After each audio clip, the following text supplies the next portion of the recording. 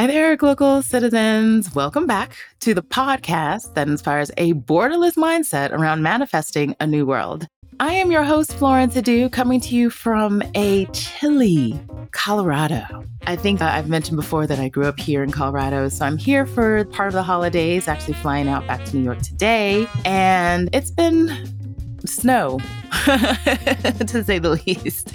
So I'm looking at my guest today who is here from my other home, Ghana. This is our part 2 conversation with Eric Osiakwan. And so just to give you a brief refresher on his bio, he's an investor and developer of new businesses with 25 years of experience spanning 32 countries. And he's a leading pioneer of internet in Africa, having worked in multiple countries building internet service providers and ICT businesses. Some of his successful exits include Burst in South Africa, One2Net in Uganda, Busy Internet in Ghana. He also founded and ran the Africa ISP Association for 8 years, during which the ISP industry grew by almost 120%. And then he moved on to leading efforts to build submarine cables on the continent. So he subsequently contributed to the building of terrestrial fiber networks in Ghana and Nigeria. He is, as you know, one of the co-founders of Angel Fair Africa, which we'll kind of get a recap of what happened then, but he is also heads up Chanzo Capital. And so we'll get a little bit more information about that today. Eric, welcome back to the podcast. Thank you. It's a pleasure to be back on. And this time from Accra, not Cape Town. Yeah. But still a beautiful background. I'm looking at a lush garden and I'm kind of jealous. Thank you. So I'm a little abroad in the city. Yeah. So let's get started. Where are you from? Where are you local? And what is your craft? So fundamentally, I'm an African. I tell people of Ghanaian origin. And this beautiful continent of ours has given me an opportunity to manifest the many gifts that I've been given through my entrepreneurial engagements. So I primarily operate, Accra, Nairobi, Joburg, and to some extent San Francisco. So I also say I'm lucky to live on two of the best continents in the world, Africa and the United States. But most of my professional life has been on the continent as an entrepreneur and now as an investor. So that's how local and how global I am. Or that's how local I am. Okay, so my listeners know a little bit about Accra. So tell us more about your local in Accra. Right. So, Accra is a beautiful city. Actually, a lot of people don't realize, but Accra is the center of the earth. If you take longitude and latitude, they intersect in the Gulf of Guinea, which is, I think, if I'm not wrong, 100 nautical miles from our independence arch. So the founding president of Ghana, Kwame Nkrumah, declared independence on Pole Ground, and there's an independent arch that has a black star, and which is our Independence Square, where we do our independence celebrations. And that arc is the closest monument to the center of the earth. So I actually argue that it is the center of the earth because I love it. So literally, Accra is the center of the earth, and Ghana is a gateway to Africa. It has some major significance. And so I am proud that this is where I call home, and this is where I come from. And I've traveled the world. I always tell people my favorite city is Accra. Of course, I'm biased, but it is a beautiful city. 9 months of the year, it's summer. It's hot. It's humid, and you just out there all the time. And then there's 3 months of the year, which is June, July, August, where it starts raining, where that's the rainy season. So primarily, those are the 2 seasons. I grew up here, did most of my primary, secondary education before I went to U.S. for uni education. And Accra has become a burgeoning center for bringing the diaspora back home. So as you know, prior to the year of return in 2019, there's been 3 efforts by different sort of administrations to connect Accra or Africa to the diaspora. The first was Pana First. Probably before Pana First, there was something before, but I remember Pana First, which was headed by the Honorable Kojo Yanker, who was a minister in the Central region, and his vision was to put the tourism potential of the Central region on the global map. And he created this Pana First event as a way to bring the diaspora to the continent by way of tourism. And then second administration during President Kufuor's time, there was, I think, called the Joseph Project. I may be wrong, headed by one Jacob Bilamte, who was a minister at the time, was leading minister. and then most recently, the year of return. So I think the culmination of those efforts over the last 20 years has brought sort of the diaspora closer to home and has given people of African descent sort of the signal that this is the time to reconnect with your roots because this is where you originally were. And by means of slavery, you were forcefully sort of moved out. And so for me, I think that it's coming full circle. And as you know, there's a big full circle festival that Mm-hmm. return. And this year they're doing the full circle Africa Economic Conference. And I was there Right. That's today, and okay. it's good to Uh-huh. see that it's not just about cultural renaissance, but now it's also about economics. You know, how do we pull our Mm-hmm. resources together so that we can become economically powerful in the 21st century? And I see that as really the rise of Africa. I think that Africa is a continent that has so much resources, human, mineral resources, etc. You can name them. And so how can that continent be the most poor continent? It's just doesn't add up. And so I think that the full circle of the African diaspora connecting back to Africa is going to be a powerful force that unleashes the potential of Africa on the global stage.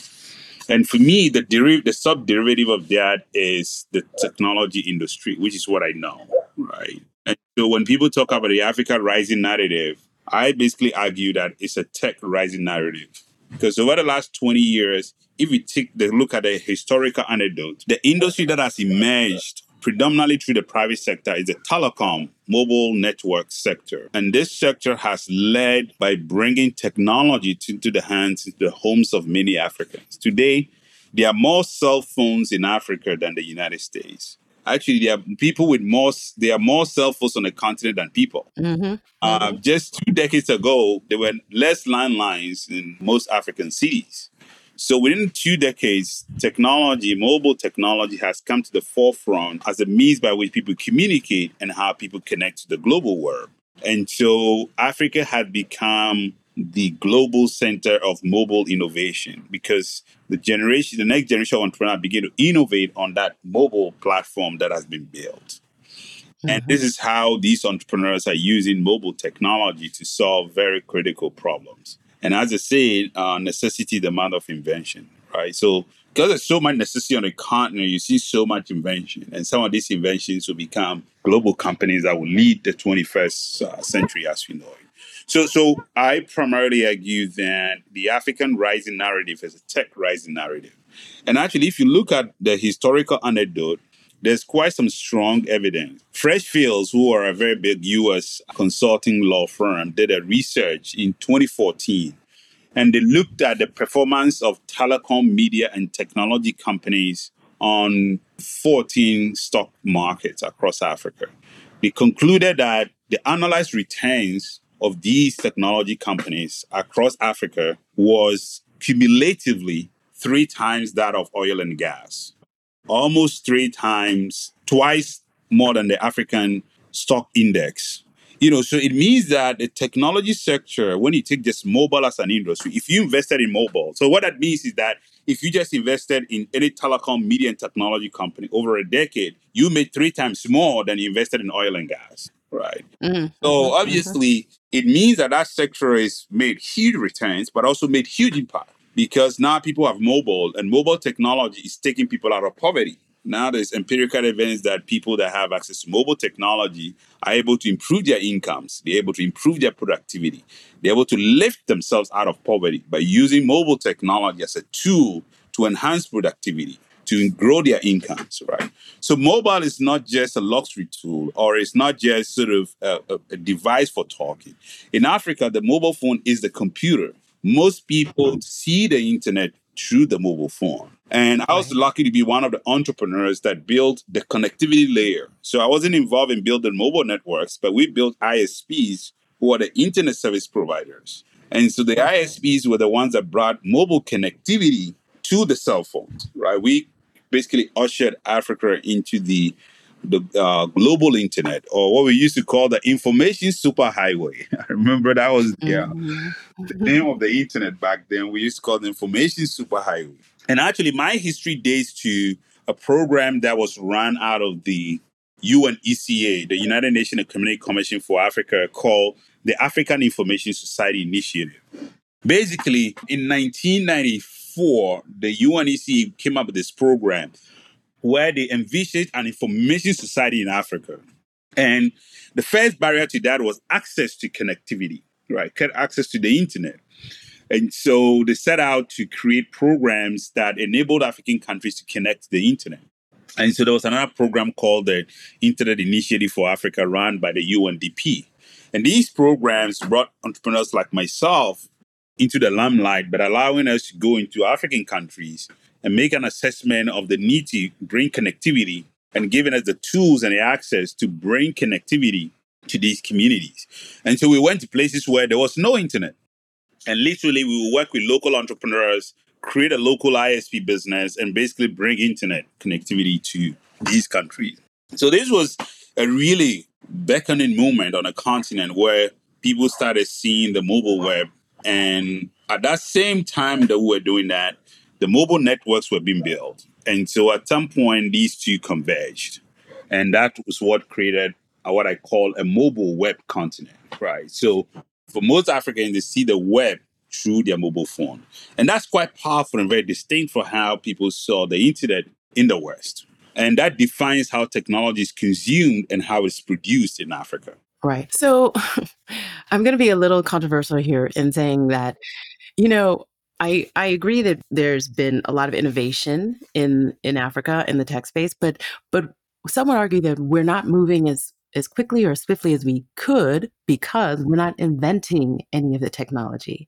And so where do you see that as a hindrance, and where do you see us being able to, we don't have factories. We don't have the things that enable us. So for example, our satellite technology, the things that now enable technology. So the ISPs were great, but we haven't invented any of those things. So where do you see us, and what are your takes on the actual invention of the tools that will allow us to move into a more competitive space and actually keep us and sustain us in growth and economic growth? Right. So that's a very important observation. Now, primarily because Africa did not industrialize, we don't have the industrial base to create the manufacturing of these technologies. So we miss that.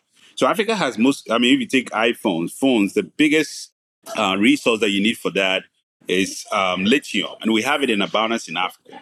But we did not create an industrial base to essentially move lithium into battery production, into cell phone production. So the fact that we missed the industrial revolution, some people have argued that it's the reason we couldn't get into the information age. But some of us argue that you could leapfrog. So if you heard the term leapfrog, this is where it came from, right? People said, how could Africa leapfrog industrialization and get to the information age? And I remember when we did a summit on information society, this was one of the big arguments that we made. We said, you do not necessarily need to industrialize to get into the information. And I'll explain. So even though we didn't innovate in creating the cell phones and creating the devices, which is the hardware, we are not innovating on the software that runs on the devices, right? Which means that essentially, even though we are handicapped, we're able to come in at a certain point and be able to leverage what is already there to create production. Right. And the reality is that you can't go back and try to industrialize. I still think that there needs to be some level of industrialization in Africa, right? Because it just doesn't make sense that a continent that has most of the natural resources does not add value. For example, we produce cocoa in Ghana. How come we don't have chocolate factories in Ghana? It doesn't make sense, right? So I will grant you that we needed to industrialize. But we argued that because we did not industrialize, is not a panacea to entering the information age. Mm-hmm. And so, yes, you got to point that the lack of industrialization created a huge, because if all these cell phones were manufactured in Africa, can you imagine how much more, productivity would have happened, how much more entrepreneurs, how much more value, how much more wealth would have been created, right? But now we skip that, and now we're innovating on the software side, which gives us an inroad into it. The second thing with industrialization is that you need a certain level of capital base and knowledge to create industries, which Sure. we did not have, right? Why we did not have, I don't know. But The reality is that if you take China, China invested heavily in creating that knowledge base and that industrial base to become the factory of the world, right? So we missed that to a very large extent. And so our focus now is how do you leverage the infrastructure that is there now to create the next level of wealth, which is mostly around software infrastructure. For example, one of the biggest innovations is mobile money. Now, up until now, most Africans could not transact online. So they Right. had a cell phone. They didn't have credit and debit cards, and so they couldn't postpay because you could not find people. And so what did the mobile operators do? They came up with the idea of prepaid, which is that you walk to a vendor or you walk to a mobile operator's office, you give them cash, and then they give you a voucher or a number, or they give you that amount in value that you put on your phone. And when you put that value on your phone, you can now use the phone to talk.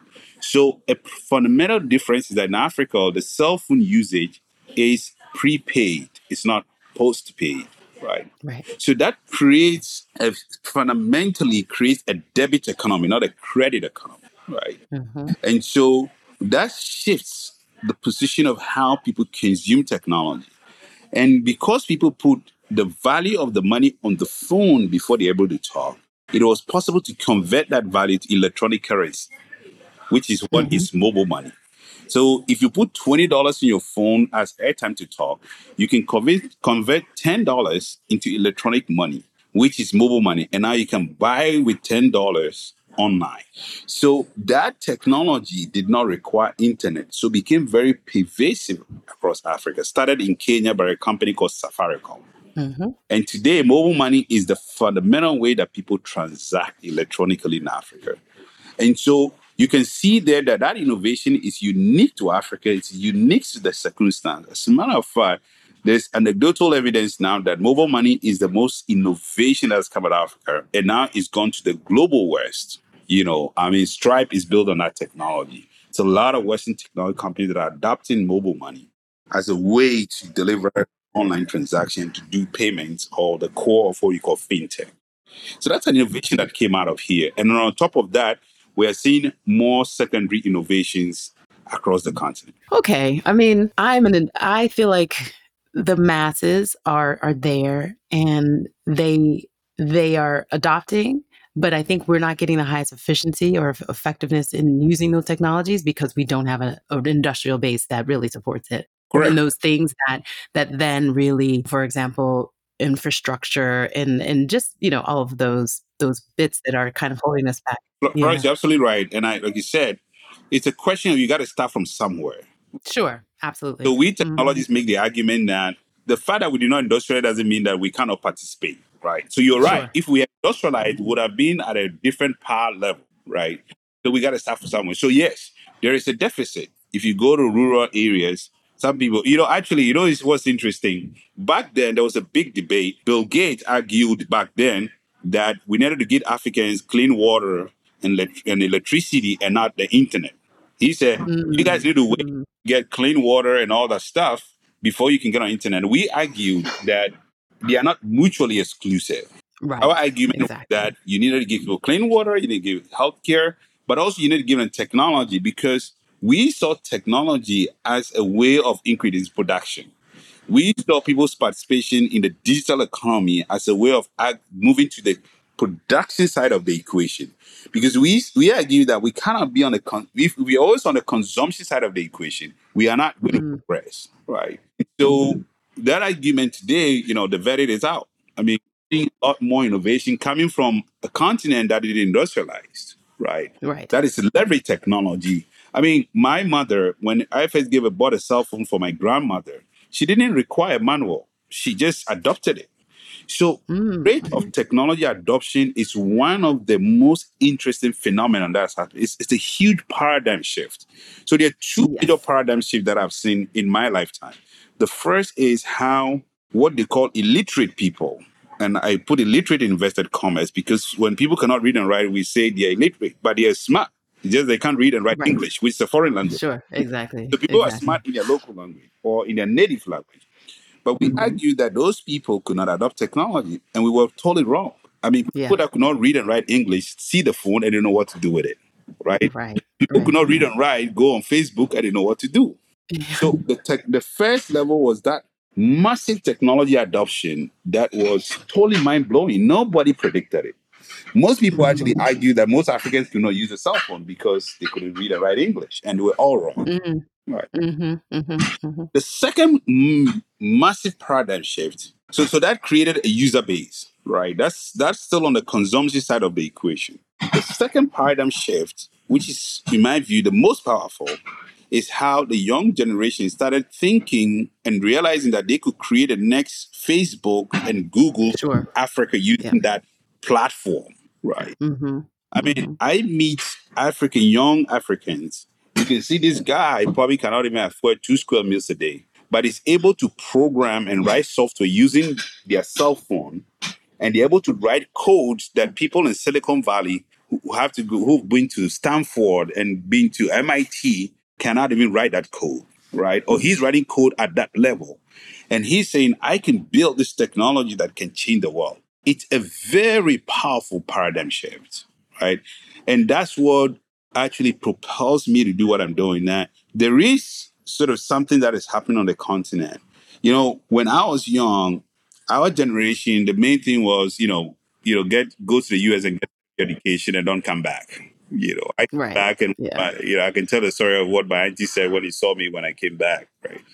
But today, there is a generation of young Africans who are not interested in going to the US. Some of them are college dropouts, but they have adopted Mhm. mobile technology and they believe they can build technology companies that can change the world, that can become the next Facebook. I mean, that is bold. I mean, that is the confidence that you need to make change. To find Sure. somebody who is not even got college education and he has this belief and this vision, that is what changed people. And that's the people that Steve Jobs called the crazies. It's those who are crazy enough and you think they're crazy, but they are the ones that really change the world. It's true. It's true. It's true. So you brought up your journey abroad and back, and so I want to kind of put some context on my why the where question. Right. And so it's why how did you come to be working, living, and playing where you currently are, and particularly how Chanzo Capital? How did that come to be your place right now? Right. So the bit of my story is very unusual in the sense that when I first went to US, I'd already started building companies in Africa. I started, I told you I was part of the African Information Society initiative as a consultant in this project. I started traveling around Africa. And it was clear to me that technology was going to become a major part of African society.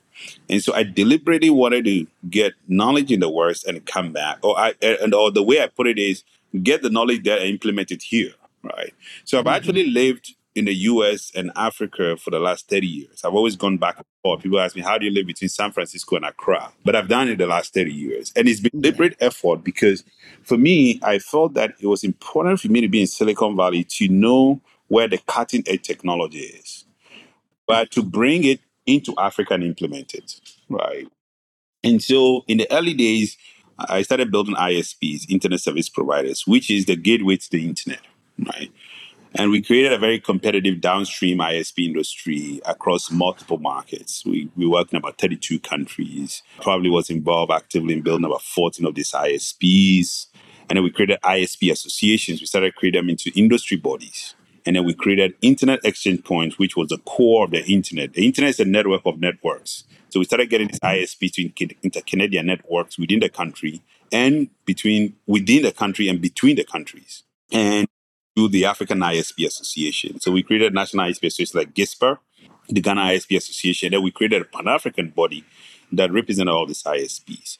And that created a very strong industrial movement across the continent from the private sector to create massive infrastructure where we could communicate using the internet on the continent. Because really the internet is just a network of networks, right? So you have your network, I have mine, we connect them. And then that's really what the internet is. So for us, it was clear in those days that we needed to build this fabric of infrastructure that was core to how the internet operated. So we were part of global bodies like ICANN, the Internet Engineering Task Force, the ASO, Internet Address Organization. So we understood we were part of the global community of people that were building the internet. And we played an active role. And I use we all the time because it wasn't just me. There were so many people involved, and I don't want to take too much credit, but it was a pretty strong community of technical people, business people, policy people, government people, academic people that were really actively working to bring Africa into the global internet. So by 2007, it was clear that we had created a very competitive downstream ISP industry. But then the upstream, which is how you connect to the global networks, Africa had only one subsea cable, which means that the rest of the continent was mostly going through satellite, which was slow and expensive. And so I got an opportunity to go to Stanford through the Routers Foundation program, which was a program called the Digital Visionaries Program, where they bring digital visionaries to the Valley. And at that time, I'd been thinking about the fact that it was like a pyramid. So we have a very competitive downstream industry, but everybody goes through one pipe and goes out. And that pipe at that time was called SAT3, which is the South African Telecom Cable or some name like that. The whole continent, the largest continent on the earth, had one subsea cable, whilst the US and Europe and Asia had multiple subsea cable. So I decided I wanted to solve that problem. Right. So I went into Stanford to this program with a vision to see how we could create more subsea cables using an alternative model, which I was part of writing called the open access model. So open access was a set of principles in academic publishing. And so I took those principles and applied to the telecom world. And then we came up with a model around how you build infrastructure, specifically fiber infrastructure. And this got attention of the World Bank. So I became a consultant to the World Bank and a few multinational institutions. So we created this framework that became adopted in the telecom industry. And luckily for me, when I was at Stanford, I was doing this consulting for the World Bank as well. And immediately when I finished, I got a call from the Kenyan government. The permanent secretary at the Ministry of Communication had read our open access model, and the Kenyan government was looking to build a subsea cable. Actually, the evidence was that at that time, Kenya and East Africa, the eastern seaboard, i.e. the Indian Ocean, was the only part of the world that has zero subsea cable.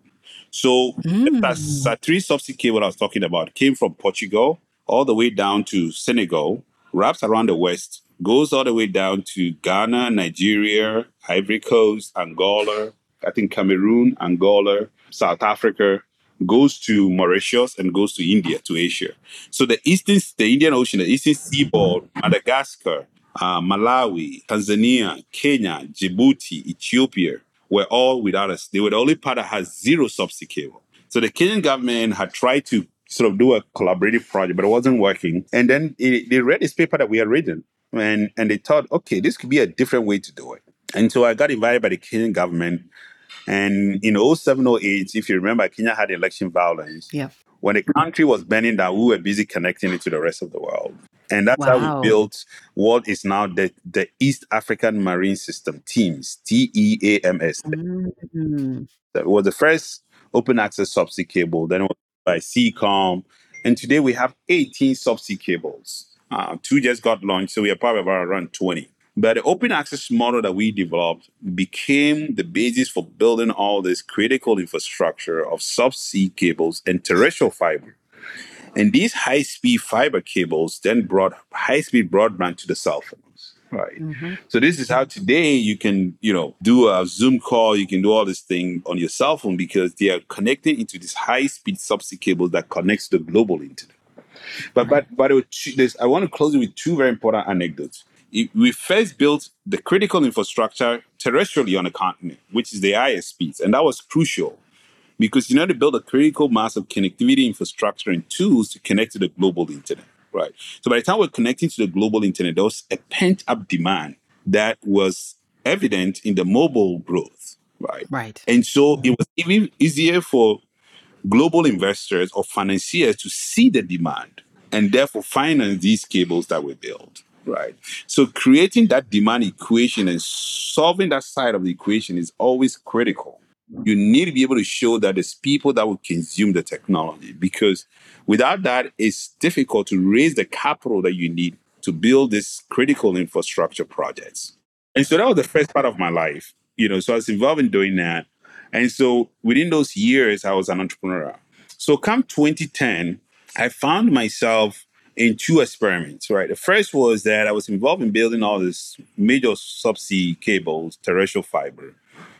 But also during the day, that's what I was doing. But at night, I was sort of advising this new generation of entrepreneurs who had started sort of piggybacking on what we had built to kind of exercise themselves in software architecture, right? Is, hey, I can build the payment rails. I can build something to connect farmers. I can build something to solve the water problem, right? And so I started realizing this was quite interesting. And then I realized this is how Silicon Valley happened. This is how it happened in there. So then it became clear to me that this was going to happen in Africa. And what made Silicon Valley? The guys who made it always reinvested. And so the guys who were ahead became a shoulder for the next guy. So this is how between 2010 and 2013, I was kind of doing this experimentally, right?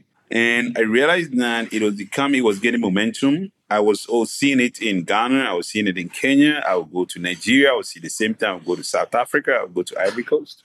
So around that time, I'd written a book called The Kings, which is the 5 countries that are going to the digital economies: Kenya, Ivory Coast, Nigeria, Ghana, and South Africa. So I said, okay, I'm going to concentrate on these 5 countries, right? In 2013 was when we launched Angel Africa List. I told you the story of how I went to a conference. The World Bank had invited me to this innovation summit in East London. And in that conference, I was sort of touted as the African angel investor, together with Andile, who was running the private equity fund at that time. So private equity is much later on in the cycle of investments, right? And so we were sort of sitting with 35 entrepreneurs, and we said, why don't we start up a network of angel investors, right, that could fund these entrepreneurs? So that's how my transition happened. So we started Angel Africa Lates. We launched Angel Fair Africa, which became the way by which we got deals. So every year we'll bring 10, 20 entrepreneurs working with all the innovation ecosystems. So incubators, accelerators, all these guys, we will sit with them and essentially screen the best from their portfolio and then bring investors who want to invest in them. Right. And then the first event we did is Something Convention Center together. We partnered with the Joburg Art Fair. The first event had 3 deals, and then it was clear to me we had struck a chord where we could create deals from these events. And as I say, the rest is history. So I'm curious about the subterrestrial technology and the fiber lines, just in terms of what kind of capital is necessary and what kind of timeframes did it take or does it take to build and move into that space? Good question. So normally you need a combination of private and public capital. So I'll give you use the Teams cable as the best example. It was one of, in my view, the best public-private partnership that we did, where the government underwrote most of the cost for the cable. But we, the private guys, had to put in private capital. And the reason we could do it because the government was ready to underwrite the risk. And so that was a good public-private partnership that enabled the Teams cable to happen. If we had done it by private sector alone, we would have needed a public underwriting. And without a private investment, the public underwriting didn't make sense. Right. And so you need a combination of soft and hard capital. But what is so important is to be able to be clear on the mix of equity and debt that goes into projects. Now, most of these infrastructure projects, the truth is that the infrastructure projects do not make money by themselves. It's the services that run on top of the infrastructure. And so the government bringing the private sector and the ISPs to the equation meant that we will now take the fiber and then sell it into the market. So we become the service layer, right? And that's how you make money in these projects. And so it's important to do the sunk cost, but you have to be able to figure out what is the commercial model for unlocking the value and making money out of these projects. And so our team became a successful project because we thought through these elements, both from the cable, the subsea cable, and from the terrestrial fiber. Because the other part of the equation is that it's not just building the subsea fiber, but you need to be able to drive the infrastructure inland, right? So the fiber lands on the beach, but not everybody lives on the beach, right? So you got to drive it in. Right. So we had thought through the whole loop of how do you then create a terrestrial infrastructure that drives the fiber to the cell phone towers. Because the towers are there and the cell phones are connecting to the tower. But you have to drive the fiber infrastructure to the tower. And so this created a pretty strong ecosystem of actors in the private sector. So there were guys who were doing the terrestrial, the subsea fiber, and then the mobile networks were supplying the services to the users. And so you need that ecosystem play as well. So it's not just the financing, but the mechanisms by which the ecosystem work needs to be clearly laid out. And the good thing was that we were able to do this in Kenya because Kenya had no infrastructure. So this is where having a Mm. clean slate is important, because Mm-hmm. other countries like the developed world, there's a very huge legacy infrastructure. So if you had an old telephone network system, you have to build around the legacy. So one of the arguments that we made then about leapfrogging was that because Africa had a clean slate, it was possible for us to leapfrog into the next generation technology. This was the second argument around the leapfrogging that we made, was that it wasn't just about connecting to the global internet or connect technology, but because we had a clean slate, and we had a lot of pushback. You know, our friends in the West, I mean, I remember we started meetings at the World Bank, at this multinational, and these guys will tell us, no, no, no, you guys, you have a clean slate means you don't know anything. And so Mm. it was not possible for you to tell me. First of all, you remember I told you they made an argument about we not being industrialized, right? And so we're Sure. industrial. Yep. And then they made the Mm-hmm. argument that because you don't have the telephony infrastructure, you actually don't know how the switches work. So how can you know how the routers Mm. work? And we said, Mm-hmm. no, no, actually, that is an advantage. So sometimes, in the words of Malcolm Gladwell, your disadvantage could be your advantage, and your advantage could be your Exactly. disadvantage. So Right. we were able to leverage our disadvantage that we didn't have a legacy infrastructure to be able to build next generation infrastructure, right? And leapfrog into today. There's 5G in Africa. I mean, we go to the West, a lot of people don't have 5G there, right? Friends come to Africa, they say the cell phones are way faster here than there. How is that Yeah. possible, right? Yeah. Because we have legacy. Right. Yeah. So that's sort of the importance and important premise that we built in order to make this work and to create that nexus of building something out of nothing. And this is really Mm-hmm. the ethos of what happened. That we really managed to build nothing, something out of nothing, you know. And today there's the next generation that is carrying that forward.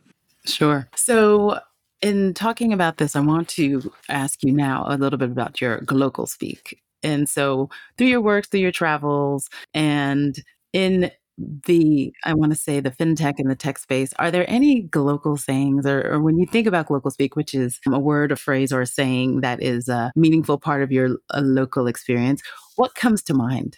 Well, probably I would say the two things that comes to mind is that you need to be local in the sense of context, but you need to be global in your approach, right? And that's Mm-hmm. what I've always been. I understand my African culture, my African roots, my African identity, and who I am as an African. But I see myself also in the global world. Actually, when this happened, technology, the internet was one of the forces of globalization, right? Yes, indeed. Today, there's a pushback on globalization. There's more nationalism, and we can go into what I can speak. But I think that what was helpful for me was that I was very rooted in my culture and my identity as an African and Mm-hmm. as a Ghanaian. And so when I went into the global marketplace, I went with my chest out. I didn't feel inferior. I didn't think that somebody was smarter than me.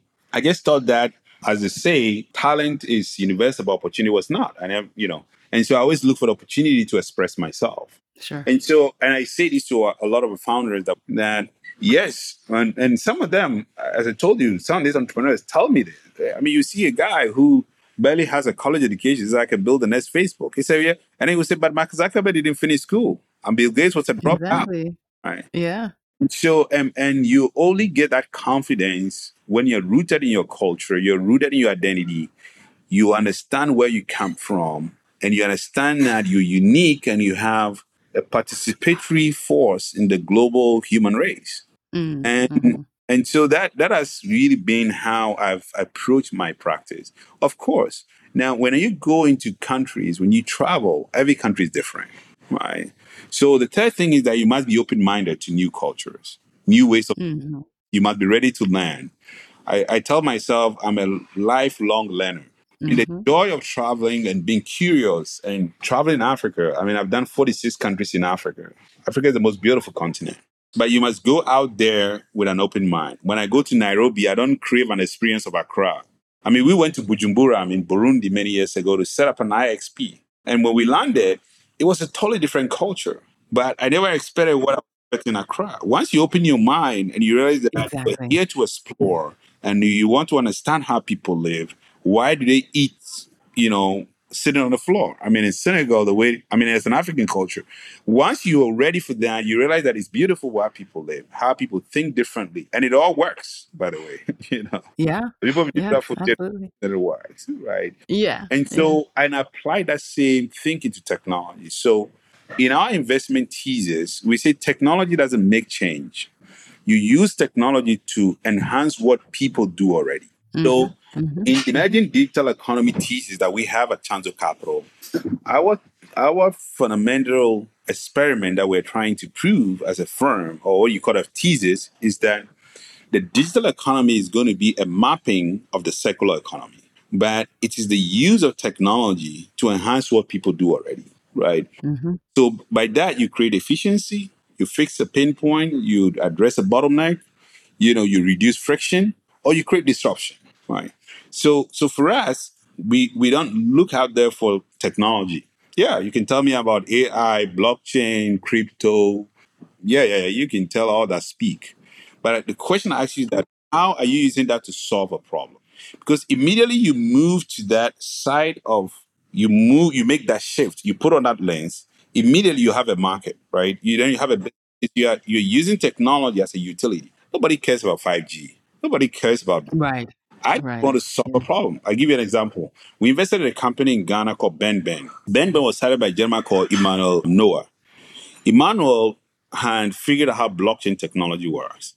But he realized that the land tenure system in Africa, in Ghana specifically, was a big problem. So he managed to map the land tenure system on the blockchain, and then went to the Lands Commission and said, how about you use this infrastructure to create an immutable ledger so that when land transactions happen, they're in real time and they're immutable. Now, that solves a big problem Huge. because we've not been able to unlock the value of land in Africa because you can't get land title. Even when you get Exactly. title, somebody else owns it, right? So here's a great opportunity to use technology to solve a critical problem.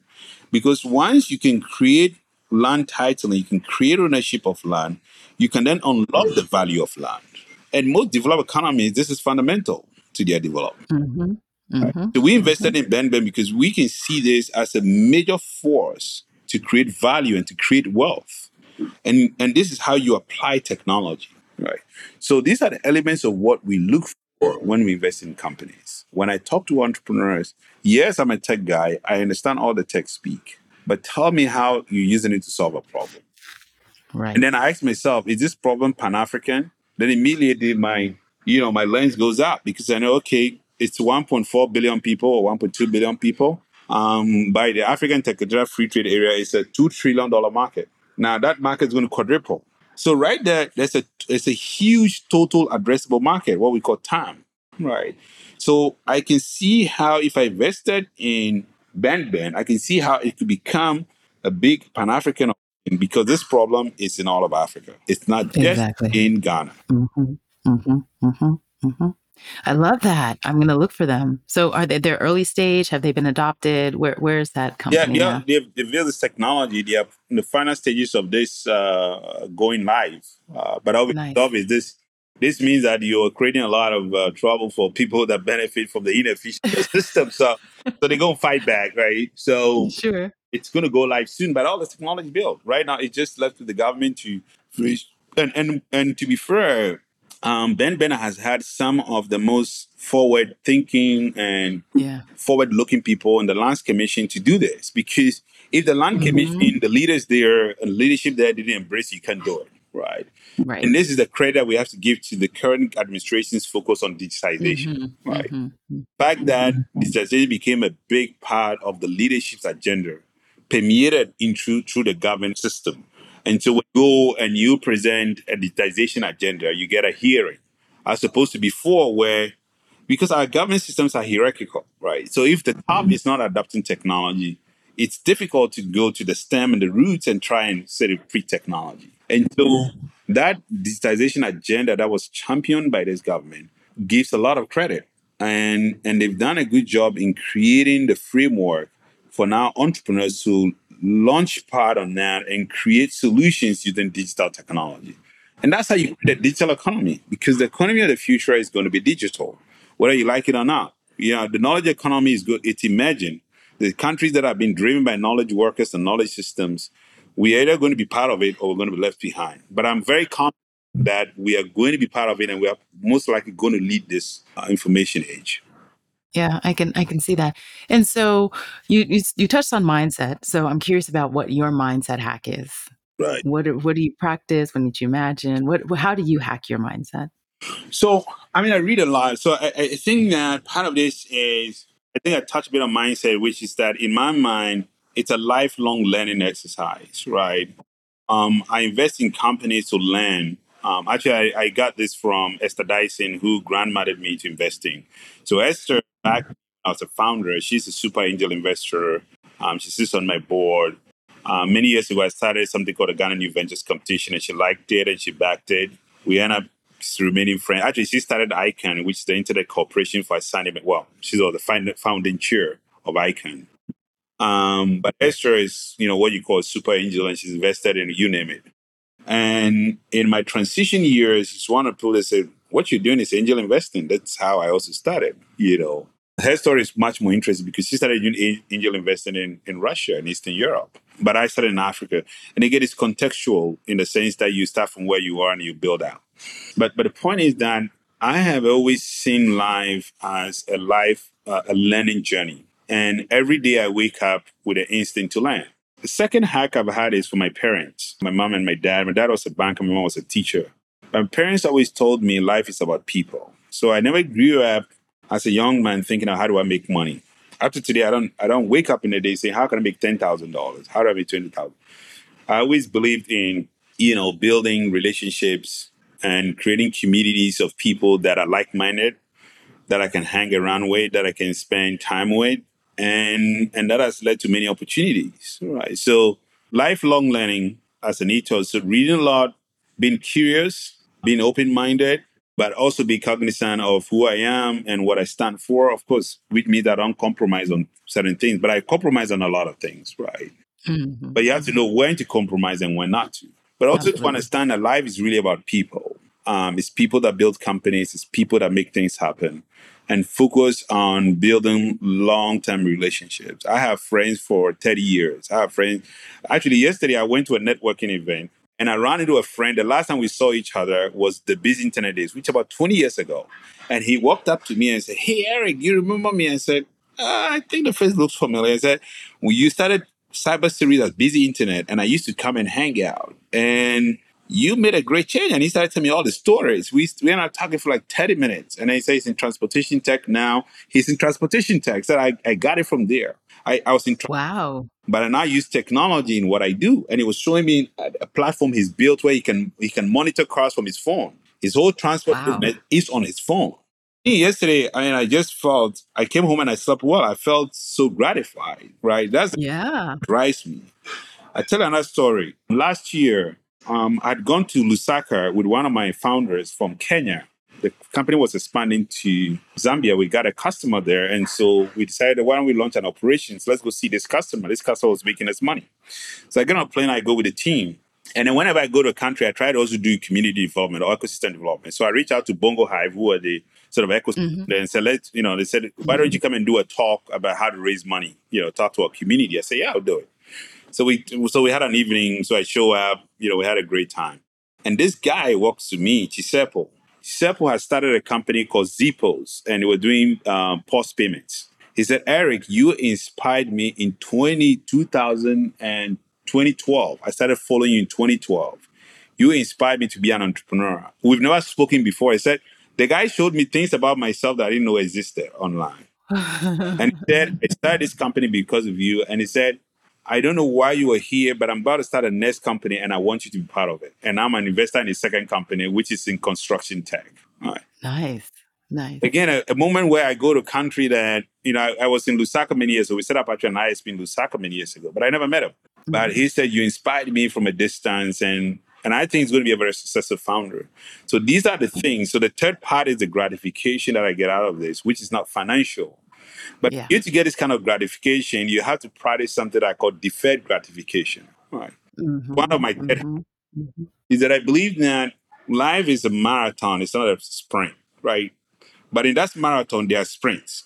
If you get what I'm saying. Yes. So So for Exactly. every sprint, you have to look at it from a marathon mindset. So I think that I'm in my second sprint, which is now I'm an investor. My first sprint, I was a founder. And I think being a founder has helped me be a better investor. Well, I'm still learning the act of investing and I'm still learning how to understand founders. But what I did before is a strong foundation for what I do now. And so if you see life as a learning experience, then you build up on whatever you do, which is sort of the mindset that informs my investing as well. And I got this also from my parents that everything that you do is an investment. You may not come from a wealthy family where you inherit a trust fund or whatever it is, but you have time. Time is the only thing that we all have the same amount of. And what you do with your time every day is an investment. Mm-hmm. If you read Mm-hmm. every day, you invest in reading, you invest in building your intellectual ability. And so that will have a reward. If you, whatever you spend your time doing, you got to see it as an investment. So I spend a lot of my time, people ask me, Eric, you don't even have a second to breathe. Because I budget every second, I plan every minute. Because that's the only work I have. When I started, I didn't, my parents were, I was lucky to have great parents who taught me great values and taught me the essential things about life, But, you know, Yeah. and I have to build up on those. Right. So those are kind of the key things that drive me. Yeah, absolutely. Absolutely. So well, our time is moving and I want to get so much in, but two final kinds of questions. So one is, what are you excited about in coming off the heels of Angel for Africa? What are you excited about? What kind of technologies are you looking at or what are you excited about? And then who is that Eric that is not the investor or the entrepreneur? Where do you schedule in this time that's not about business? Right. So I'll take the first one. So I think that we spent the last 10 years figuring out how to understand and help an entrepreneur who walks through the door with an idea and paints us a future that we help them actualize. Right. So we call that a startup strategy. And I think we haven't figured it all out yet, but we have enough evidence of what to do when a founder comes to us. The next 10 years, potentially 20 years, we want to figure out how do we help these founders scale across Africa, i.e., how do you help somebody who has now got a business that is thriving in one country to go into multiple countries and run a Pan-Africa operation? So how do you build multinationals? It's going to be very challenging, and that is what is going to drive me and the firm and my colleagues the next 10, 20 years. If we can do that, we think that we will be leveraging some major tailwinds, and I'll lay them out for you. The first major tailwind is the Africa Intercontinental Free Trade Area, which is the free market that has been created in Africa. So the Mhm. barriers for trade, the barriers that restrict continental trade are coming down. And so this is the right time to kind of leap in, right? So that's the first tailwind. The second tailwind is that this year, Africa became part of the G20, which I think this was also grandmothered by India. And that was a smart move by the Indians because they realized the Chinese are ahead of them in Africa. So Modi is smart guy. Mhm. I'm going to help Africa get in the G20. So now we can have direct bilateral deals with all the 54 countries. So this is very forward thinking, right? So again, if you're building a Pan-African business, it means that you can go into Africa and connect straight into the G20 economy, right? So that's a very strong tailwind. So you don't have to go to Europe. You don't have to go to the US, right? You can go there by going through the G20. And I think the third tailwind, which is quite probably the most powerful, is the emerging middle class that is consuming technology. If you look at the charts, the Economy just published a report. I haven't read the entire report, but one of the things that economies are focused on is emerging middle class in Africa. And if you look at the chart, it's just been growing. And I think the last time I looked at it, there were probably 15 countries where there's a middle class that has disposable levels comparable to the worst. It's going up, right? Mhm. Now, that middle class is a very strong market and it's a very strong consumer segment that tries to align with the lifestyle. And Right. online is now a lifestyle in Africa. Hmm. And Hmm. so there's an opportunity for technology entrepreneurs to basically ride that tailwind. And I think that is the strongest tailwind that you see in Africa. And so because that is happening in multiple markets, we can actually drive a scale up effect. So if you have a market in Ghana that consumes the technology, there's potentially that market in Nigeria. There's potentially that market in South Africa. There's potentially that market in Kenya, right? So having that ability to tap in that market is very important. But of course, how you execute is different because the way you do business in Kenya is different from Ghana. And that's where the nuance is. And so we as a firm think that because we are ex-founders and we know these markets, we are able to provide these founders with not just capital, but what we call capacity and community, which is the secret sauce of the scale-up model that we've built, right? That is just not, it's not enough to just write you a check and say, go figure it out because you don't know these markets. But because we know these markets, we can help you figure out how do you, for example, put together a go-to-market strategy to go into Nigeria when you're an e-commerce business. And that's by doing that, we're helping build your capacity, right? We help you build a team to do that, understand the business models, how things work differently. And then the second is the community. The third is the community. We then help you launch in those markets. We can pick up the phone and call people and say, hey, we think this business could work with you and could partner with you and that kind of stuff. And so that's really sort of the big thing that we hope to do. And hopefully that becomes the second part of our operating strategy in the firm. Sure. Personally, so I'm a father of two. I have two beautiful daughters. My oldest is in college. My youngest about to go to college. I want to spend more time and help them become better versions of themselves, not of me. So that's important. Yeah. My mother just turned 82 days ago. Oh, nice. Did you do a big 80 birthday? Yeah, we did a big party. Yeah, I'm sure. Big milestone for me and for our family. Yeah. Good to see the whole extended family on 26th. So my mom's birthday, 26th December. So Okay. every Christmas, we all get together, but this was the biggest one. We celebrated her Yeah. Lovely. here. But also then, whilst it's great that my mom is 80, it means that she's getting older, right? So I want to be able to spend more time with her siblings and more with family. That's a thing that are very important to me. I don't get to do as much because of what I do, but you need to be able to create a balance. Right? Sure. So are you a reader, a watcher, a listener? What are some of your favorite? I'm a reader. Okay. I will, when I was growing up, I read a lot. I don't read as much these days, and I like writing. Okay. Actually, Okay, right. I'm looking to start writing again in 2024. I'm good. Okay. So if you look at my, last incarnation, I wrote a lot about what I did. So I had a Harvard blog that I wrote on. That blog platform got shut down by Harvard, so Harvard discontinued it. But I'm going to open the blog on my personal website, and I'm going to continue. Sure. I plan to write some more. I plan to read some more in 2024. I'm currently reading Cheikh Diop's African version of Civilization. Oh, yes. Yeah. So one of the things that I would like to do if I wasn't doing what I was doing now is to understand pre-colonial history. It's a shame that we Africans don't know our pre-colonial history. Unfortunately, it's clear that somebody deliberately wanted us to only know our post-colonial history. But there was an Africa before the colonialists came. And I think they lived a much more...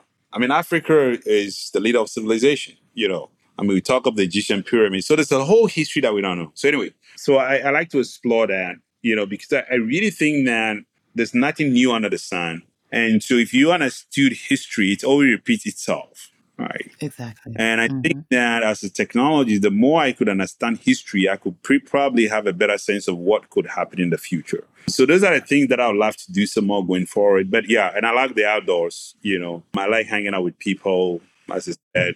And I think that in 2024, just to kind of push it out, if you look at the market, we're in a downturn, right? So life is in waves, right? So this 2023 was a very tough year for everyone. It was tough for us at the front. We're lucky that we were still alive. We still have the lights on. We still have our portfolio companies. We still have our team. A lot of people have lost, a lot. So, but we think that 2024 is going to be harder, right? Because the market go down. Inflation, the macros and the micros are going to get a bit tougher. But what tough times do is that it makes tough people stick around, right? Yeah. The way I put it, it separate the boys from the men and the girls from the women. So we really think that, but it's also good because the markets reorganize themselves, and then we're going to have an upswing again. So we think that it's good. 2024 is going to be tougher. We're going to brace ourselves some more. And then 2025, things will start kind of picking up again. But also the thing about downtime markets is that, this currency devaluation means, assets are cheaper, right? You can go to companies cheaper. The guys that cut off the fat and build resilience stick around, So you got to relook at your business model, relook at your lifestyle. scale down a lot of things. Myself, I've got to try to cut all the fat, for my lifestyle and try to stick with the muscle, right? And build a lot of resilience. Yeah. So we look Good forward, advice. getting into the new year, and I think there's going to be a tough year, but it's going to make us all tougher. And I think it's going to be better for everyone when it goes to tough times. Tough times are not the easiest to go through, but they're necessary. And so you have to prepare yourself and brace yourself. We tell our founder, we tell ourselves that 2024 is going to be harder than 2023. And so and you need to learn the lessons in order to be able to get a better 2025. Yeah. Sage advice. Eric, this has been so wonderful. And I could talk to you obviously for hours, but I know we've got to move on our holiday festivities and things like that. But I really appreciate you taking time to talk to us and kind of close out our 2023 and into 2024 series with part 2 of our conversation. So thank you again. And I wish you a very happy new year. Same to you as well. And I'll see you in 2024. I'll see you in a year. Indeed. All right, Global Citizens, this has been another episode of the podcast. You can catch us Tuesdays with new episodes at globalcitizenspod.com or wherever you get your podcasts. Please like, share, leave us a review. It helps others find great information like this on the internet. So until next time, bye for now.